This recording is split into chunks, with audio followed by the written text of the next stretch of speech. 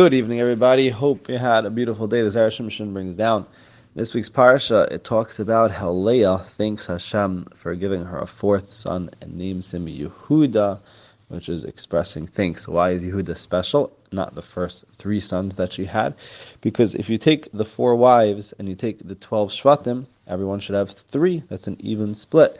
As soon as she had the 4th, she realized that she was getting something that was above just the regular that she should have gotten, and therefore she expressed an extra amount of thank you. And the Shemesh says that there's 2 different levels of thanks. One level of thanks is, you gave me something, but it was kind of like I was supposed to get it, so I'm going to say thank you. Leah definitely said thank you for her first 3 sons, but it was a much higher level of thanks by the 4th one, where it was unexpected and not necessarily a given that was going to happen. The Shemesh tells us that the same thing goes between us and Hashem the other way. Meaning, when we do for Hashem, Hashem tells us follow the Torah, and we follow it.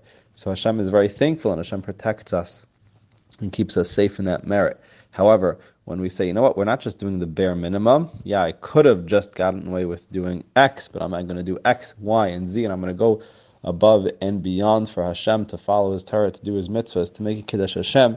Then in turn, Hashem's gratitude for us is not just by protecting us, but by giving us much higher levels of gratitude, and we should be zeicha to do just that and see those levels of gratitude, and Hashem should shower us with all the bracha that we need.